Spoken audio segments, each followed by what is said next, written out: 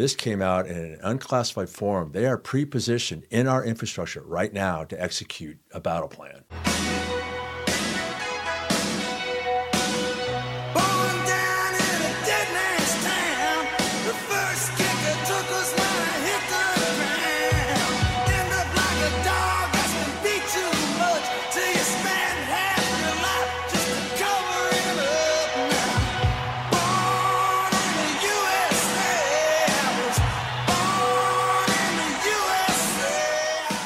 I'm Ted Hill, 14th District State Rep.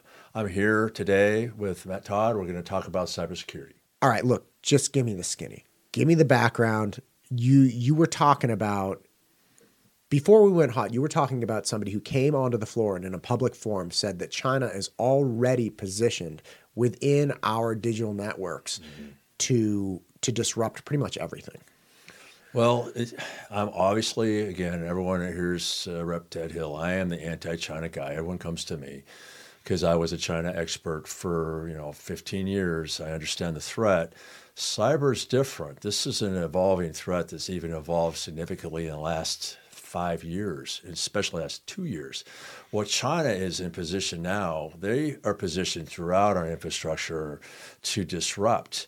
And this came out in an unclassified form. They are pre-positioned in our infrastructure right now to execute a battle plan, and that is to disrupt our infrastructure. That's terrifying to consider. So this whole China threat, and you talk about that's a nation-state threat. There's threats from criminals. There's threats from terrorists. All these things can affect the cyber world. And what we have done in this country, especially in the last decade, we digitize everything. Everything that's digital is now a component that is vulnerable. I did a bill on the floor last session about the China technology threat. Everywhere there's a semiconductor, that is a surveillance mechanism or a component for intrusion where they can affect that source. And they talk about Internet of Things. Is this all these Bluetooth, all these things are connected, interconnected, are all intrusion points where you have to defend against cyber attacks. So it's from your printer to your light bulbs to your smart thermostat. When someone said, you want a smart thermostat in your house? No, I don't want any China piece of gear in my house with a semiconductor. It's not necessary. Everything that's digital is a component of threat. So everything is that way now. So it's easier, it's more efficient. We did it in our infrastructure, our banking structure, internet, everything is vulnerable. And it's become so difficult now, it's becoming so problematic where these nefarious players can disrupt supply chains, they can disrupt banking, disrupt voting, and get into the infrastructure, and you get into the high-level stuff. Understand when I talk about the China threat, and I did get a brief from the Idaho National Lab here about a month ago, 6 hours of briefs on cybersecurity threats. So top secret. I can't talk about the specifics, but I can tell you it scared me a lot. I've been doing this for a long time, and what they can do now, it will curl what's left of my hair, which is none. But it's terrifying what they can do, and we are way behind. Nationally, there are resources that are working. The NSA has a cyber division, and they work on this. There is a cybercom. There's many entities, but at the state level, we really don't have it. So you say, well, what difference does that make? It happens at the lowest level.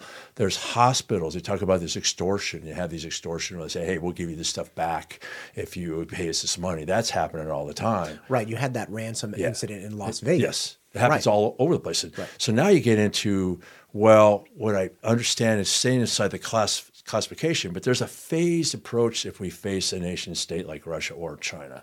And they will start the disruption simple as, hey, if we start a kinetic battle, that means we've got, ships are doing stuff and we're trying to get stuff out there. They can disrupt our ports. And this is the thing, 70% of those cranes that you see, those big cranes, and the software are all Chinese. Brilliant move.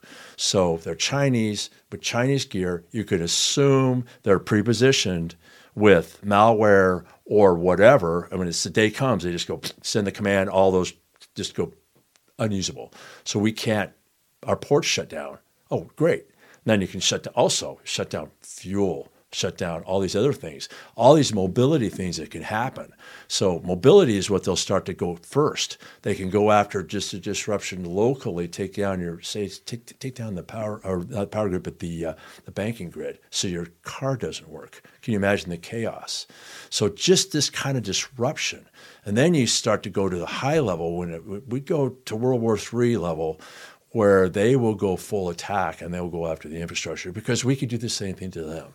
So we're going to say, we're going to be battling. So you're going to take down the water and you're going to take down the power. And the thought of taking down the power is overwhelmingly disruptive. It would literally put us into the 19th century. It's so catastrophic. I did the scenario in Hawaii. We did it from the command structure, because that's where all the command is. And we did this is 10 years ago. And it was devastating. It was shut down the command structure. We wouldn't be able to operate. Said, well, hey, we still got the base. We still got our stuff. No, you don't, because these people are going to go home and take care of their families, because the zombies are being turned loose because there's no power. People have to understand the threat is so overwhelmingly severe, and it's a multi-tiered attack. You have to do it here at the state level. We need to defend ourselves at all these levels. It's a layered defense that we are gapped significantly. The word from CWI, College of Western Idaho, they have a cybersecurity division there. There are 4,000 cybersecurity professionals short. That's across hospitals, banks. Again, everything is a component of intrusion. Every point needs to be defended. Then you get into the high level of, say, the power grid. That's a national resource, but it's still local. Idaho has to take responsibility for our security within our community. And this is a significant threat that we need to face. Okay. So a lot of different points of concern. Let's start with, let's say, basic, potentially private enterprises like hospitals, right? I mean, obviously hospitals, keeping people alive, it's the hub of our health. Those are vulnerable to a cyber attack. Yes. And they're vulnerable to a cyber attack, not just through their individual networks, right, through their computer systems and whatnot, but also through the power grid, right? So that it's kind of like a two-prong attack vector with hospitals. So hospitals could go down individually or collectively if the power goes out. Yes. Once you have that, so large-scale institutions that we absolutely need to survive, you start disrupting transportation. And the transportation disruption, if I'm understanding, comes, again, multi-prong attack vector. So you have the capacity to stop all fuel, right? Yes. Because you can't get refineries, you can't get transportation, you can't coordinate. Yes. So you lose fuel, but you also lose, say, power or or traffic signals and traffic grid, right? If all of a sudden all lights turn green, that would be like the number of accidents. There was a film about that, right? Or it was portrayed. Yeah, exactly. Right. What was it? The firestorm, whatever it was. Yeah. Fire sale. That's 10 years ago. So that representation was actually reasonably accurate. Yeah. Oh, yeah. You better believe it. And the thing is, it's so multi-tiered, and we understand that we have the capability to do that too. So I talk like it's a mutually assured destruction, and here's a good way to really get this, to put it into perspective. You have domains of warfare, and I always talk about this. And you have your air, and you have your land, your sea, and your space, and your cyber. 5 domains of warfare, and so cyber is just, it's not. Where is that? It's not space. Right. It's everywhere. It is a domain of warfare that no one's really addressed. So I look at the Guard. We have an Air Guard. We have an Army Guard. Well, we're not going to be facing tanks coming across the horizon, and and we don't have any of this. You know what? The number one threat in this state, it's not going to be volcanoes, it's not going to be hurricanes, it's not going to be all these disruptions for emergency management. It's going to be a cyber attack. And I went to with these recent. I'm going to be working with the firemen and so forth here in Eagle. So what is the emergency management requirements? It's not really the earthquake or the tornado or the storm. Mm-hmm. It is a cyber attack. Cyber is the number one disruptive threat that we have in our community. Number one. It's not anything else. The nature, that's going to be something that comes, it's nowhere near what the impact that a cyber attack. So everyone's starting to address that now. It never was really a concern. Now everyone understands when you shut down just the fuel, what that would do. Shut down just the cell phone towers for 2 days. We would literally, collapse. We were so dependent. These young kids couldn't even find their way to school and back without their MapQuest. So we have people who are completely dependent, and it would be unbelievably devastating. It terrifies me when I see that escalation of where we could go and how dumb we have become. We should go analog. We should go back to analog and just switches for our power grid instead of having everything through the internet. That's the only way to really save it. Or you take your power grid, instead of having it so interconnected, you separate into subcomponents, which they're starting to try to do. But understand, these components are also vulnerable to, kinetic attacks. People can blow up these things, shoot them, all that stuff. That's completely different. But cyber is what we're talking about now. And we have a vision, and what we're going to try to get through this next session is going to be an awareness resolution, because we don't want to ask for money yet because people don't quite understand. We need a cyber fusion center, and there's some place right now we're working on it. It needs to be, this cyber fusion center will take all the resources and accesses and so forth to know what the threats are, distributing plans to everybody. So there's a cohesive, treat it like this is the military. This is a military effort. You have to know this is the threat. Here's our command structure. We try to find where the threats are. We're going to distribute your reaction, protection. What are you going to defend yourself with? And you have all this interconnection in Fusion Center to get this out to where the people need to know where these threats are. And then back this up. And we used to do that when I was as an OPERA commander. You have a red team that goes out and assesses vulnerabilities without pushing it too far, and makes recommendations. Hey, you have a huge vulnerability here, because people don't know unless someone comes in and says, hey, you need to work on this piece. So this fusion center we're trying to get, it's something we should get in the next. We need it right now. We're already behind, but the way the funding and stuff is, it's going to be challenging. But the awareness is probably where we need to go right now, and that's what I'll do next session. Is I'll get this across the line with an awareness. So that's what this bill is about. It's essentially educating. It's articulating and educating. Mm-hmm. Look, these are our vulnerabilities. These are problems. These are the things that could happen, and this is potentially how you shore it up. Once you have the education and recommendations, then you come back and you say, all right, look, this is what we found out. It started with the cybersecurity bill where we educated and really identified